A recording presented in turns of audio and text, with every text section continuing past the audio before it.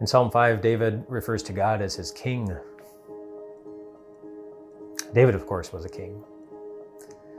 He was familiar with kings, with how they operated, with what they were supposed to do. It's the world that they lived in. I am not as familiar with kings as David was. When I think of kings, the first king that pops into my mind is King Friday. You know who King Friday was? King Friday wasn't even a real king. He was a puppet. He was on the show Mr. Rogers' Neighborhood, and Mr. Rogers would take us into the land of make-believe, and there would be King Friday, the king. And I don't remember that King Friday ever did too many kingly things, but that's who I think of. But when I think of the concept of a king, I think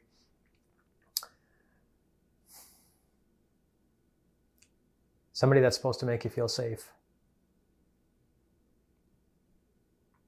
That's what a king is supposed to do.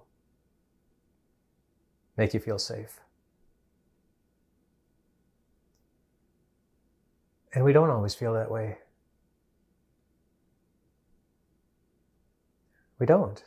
We often feel the opposite. We feel scared, or timid, vulnerable.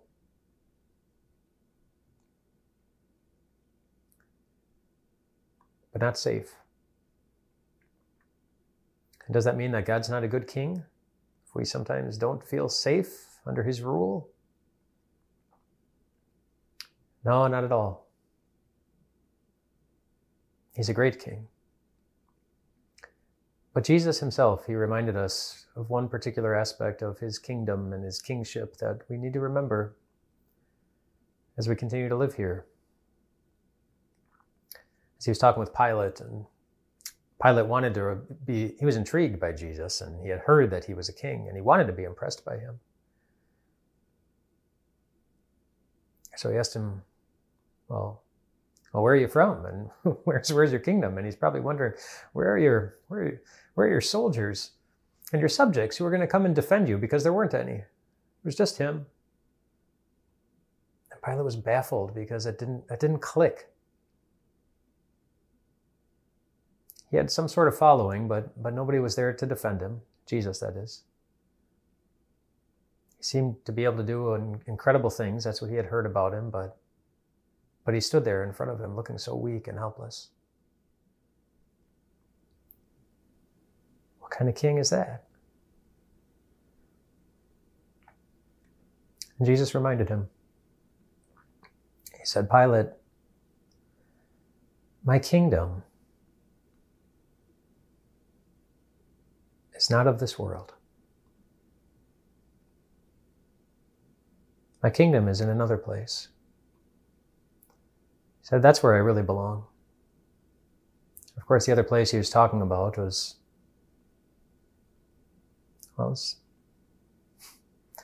it's heaven. A place of perfection, a place where everybody's eyes are always focused on the King. And they love him because he loves them.